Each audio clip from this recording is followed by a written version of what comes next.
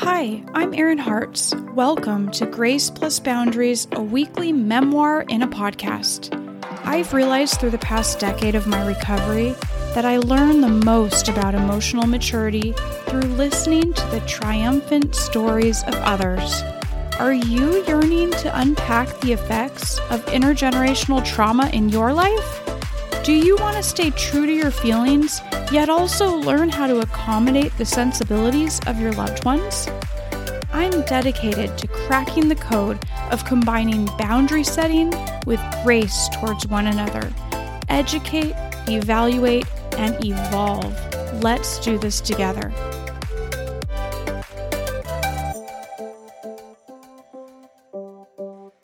What do you think of when you hear the word humility? One of the things that I think of, a picture I get in my mind, is of me staring at the ocean and how wide it is, how large, how powerful, how small I am in comparison to the ocean, or even looking at the sky. I love watching the clouds and how beautiful they are. Different formations all the time. They're always changing, always moving, always looking different colors, different patterns. So beautiful. And I look up there as if I'm a kid laying on the grass in the middle of a big field, and that's partly humility to me, is knowing that there's so much around me, that I'm not the center of the universe. And I didn't use this concept of humility at all in my life before I realized that I needed help when I left my marriage and started seeking recovery and, going to therapy and trying to really better my life. Before that, I was always interested in self-help type things, and I was always a follower of Oprah, and she, had Eckhart Tolle there, and I read A New Earth, and I loved that kind of stuff, and I wanted more of it, but I didn't know where to get it. And so when I really got into recovery and realized I had a lot of parts of me that needed to be healed, that's when I started reading different things, and my world kind of opened up to recovery in different ways, and groups I could go to, people I could connect with, and those people in turn led me to more resources and all that. So now my world and my spirituality and my sense of humility has expanded, and that word humility, I just pump it for new definitions all the time, and it just brings a sparkle every single time I see a new little shiny part of that word peeking out.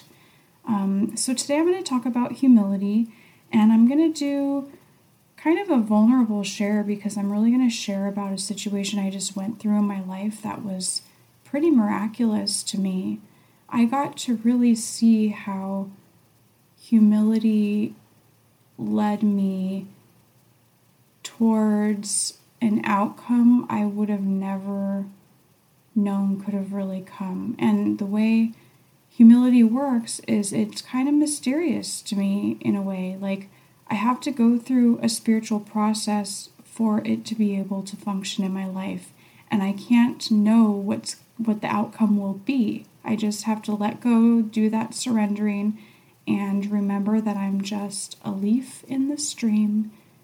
I'm going to talk about humility today and tell you a story. I'm going to try to keep it to 20 minutes or less, and I hope that you get something from it, because I have seen miracles happen in my life now that I'm still in quiet every morning and try to listen to kind of the guidance of the universe, if you want to call it that.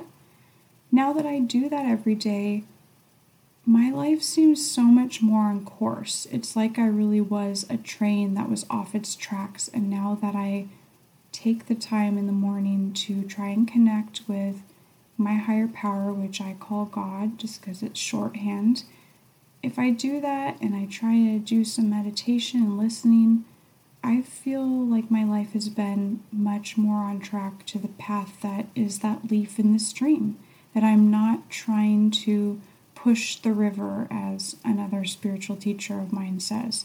I'm just flowing with the river. I'm not trying to speed it up. I'm not trying to slow it down. I'm just moving with the flow of life. And if we look around us in nature, we see that happening. You can see animals behaving that way.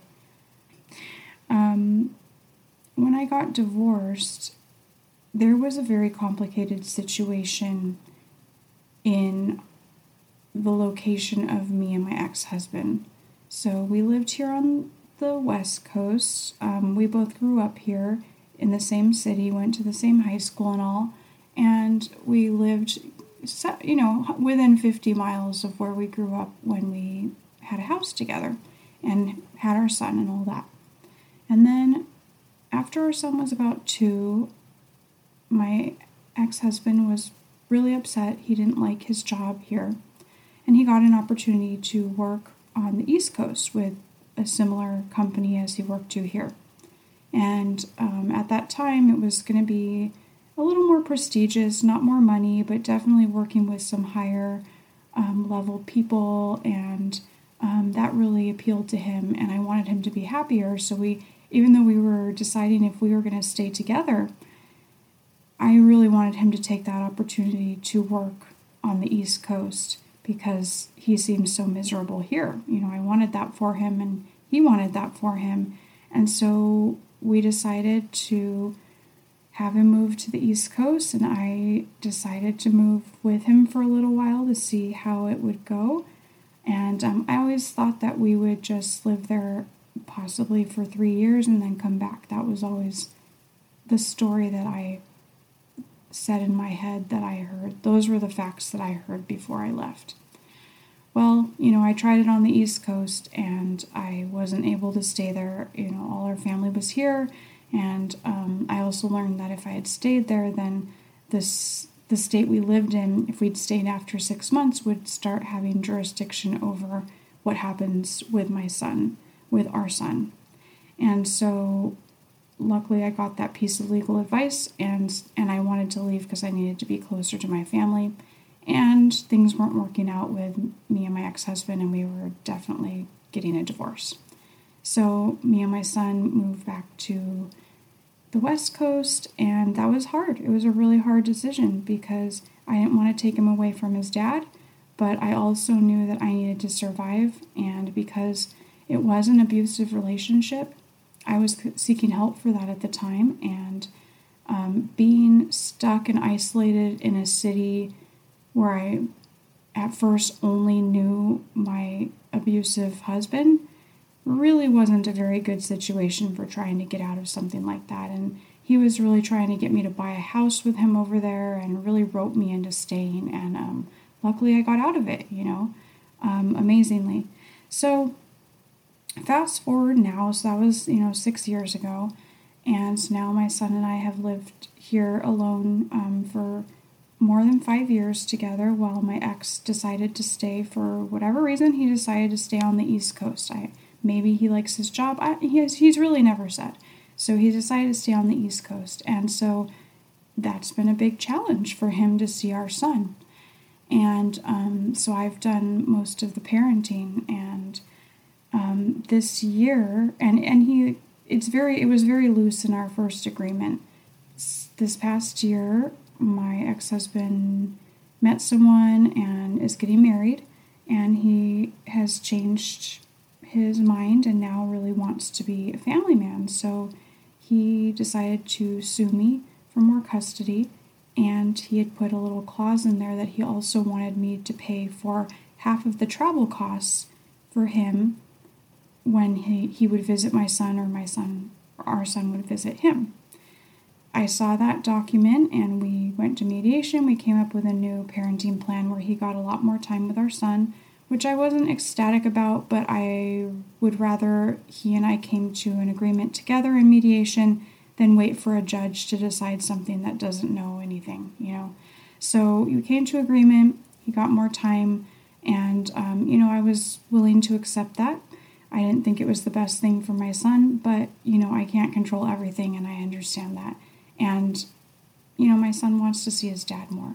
So, and now that he's getting married, his new wife is really a lovely person. And so I knew my son would be better taken care of now that his dad has someone in his life to help kind of keep things more on course. I thought, hopefully, I was praying and hoping that we would be able to just get the paperwork signed by the judge this March. So this all started like back in November, and it was supposed to be signed by the judge in March. I thought, cool, we agreed on the parenting plan. It's possible this might just go through with us having a signature and not having to show up in court. Well, a couple weeks before the judge was supposed to look at the paperwork, I get a email. So this was like 3 weeks ago. I get an email from my ex-husband's lawyer that says that, are you okay with paying half of the travel costs? If so, I can, write up a stipulation and blah, blah, blah. And so I was not okay with paying half for the travel costs, and I really had to search within to decide what I wanted to do. So faced with this decision, I could either sign some paperwork, avoid going to court, and just eat the cost, which is going to be, thousands of dollars over the next many years. And that was one thing I could do. And then it would go away in a way. Like I wouldn't have to appear in court, and I could sign that and just let my ex-husband have what he wanted to have. That was one option. And part of me likes that option of just being kind of passive because it scares me to go to court.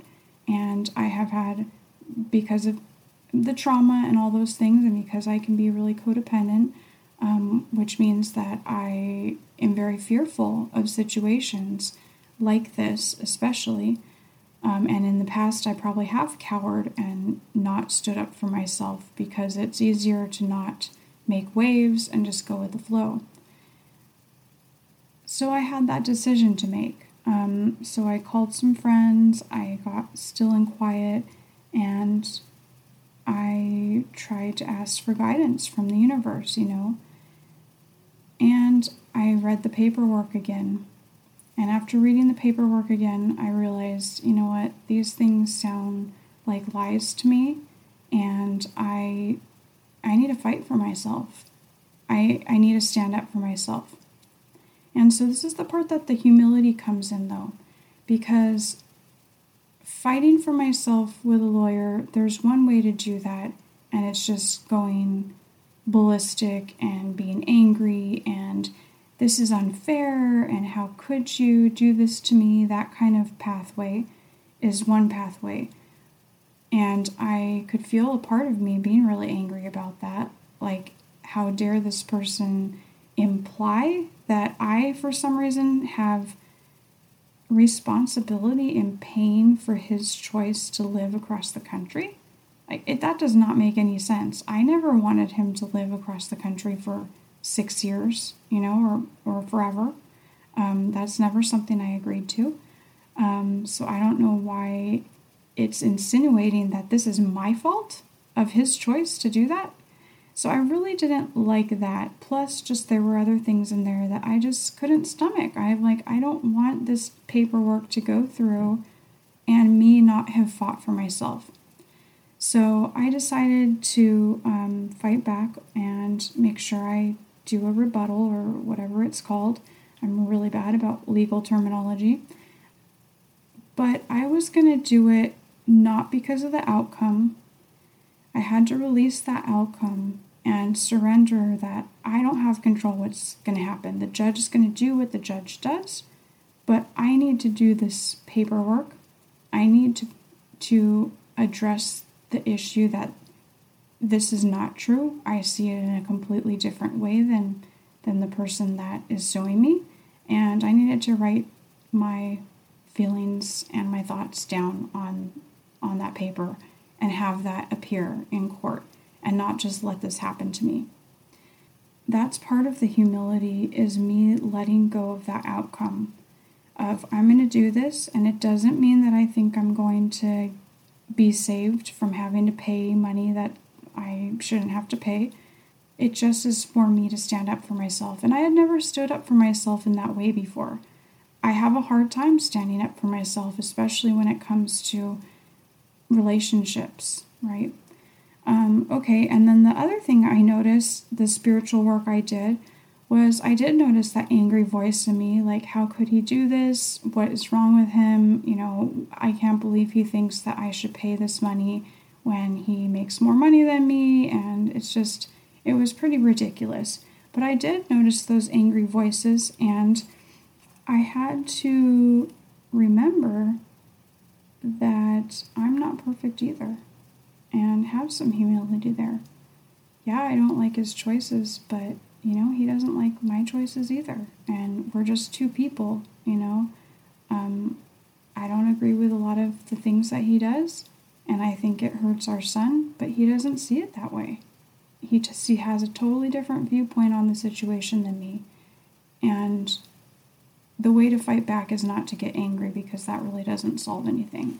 And thirdly, I reminded myself that I have seen many times before when I've gone through these rough situations, for instance, when we first got divorced and all that, and all the money and all the things that you have to settle when you get divorced.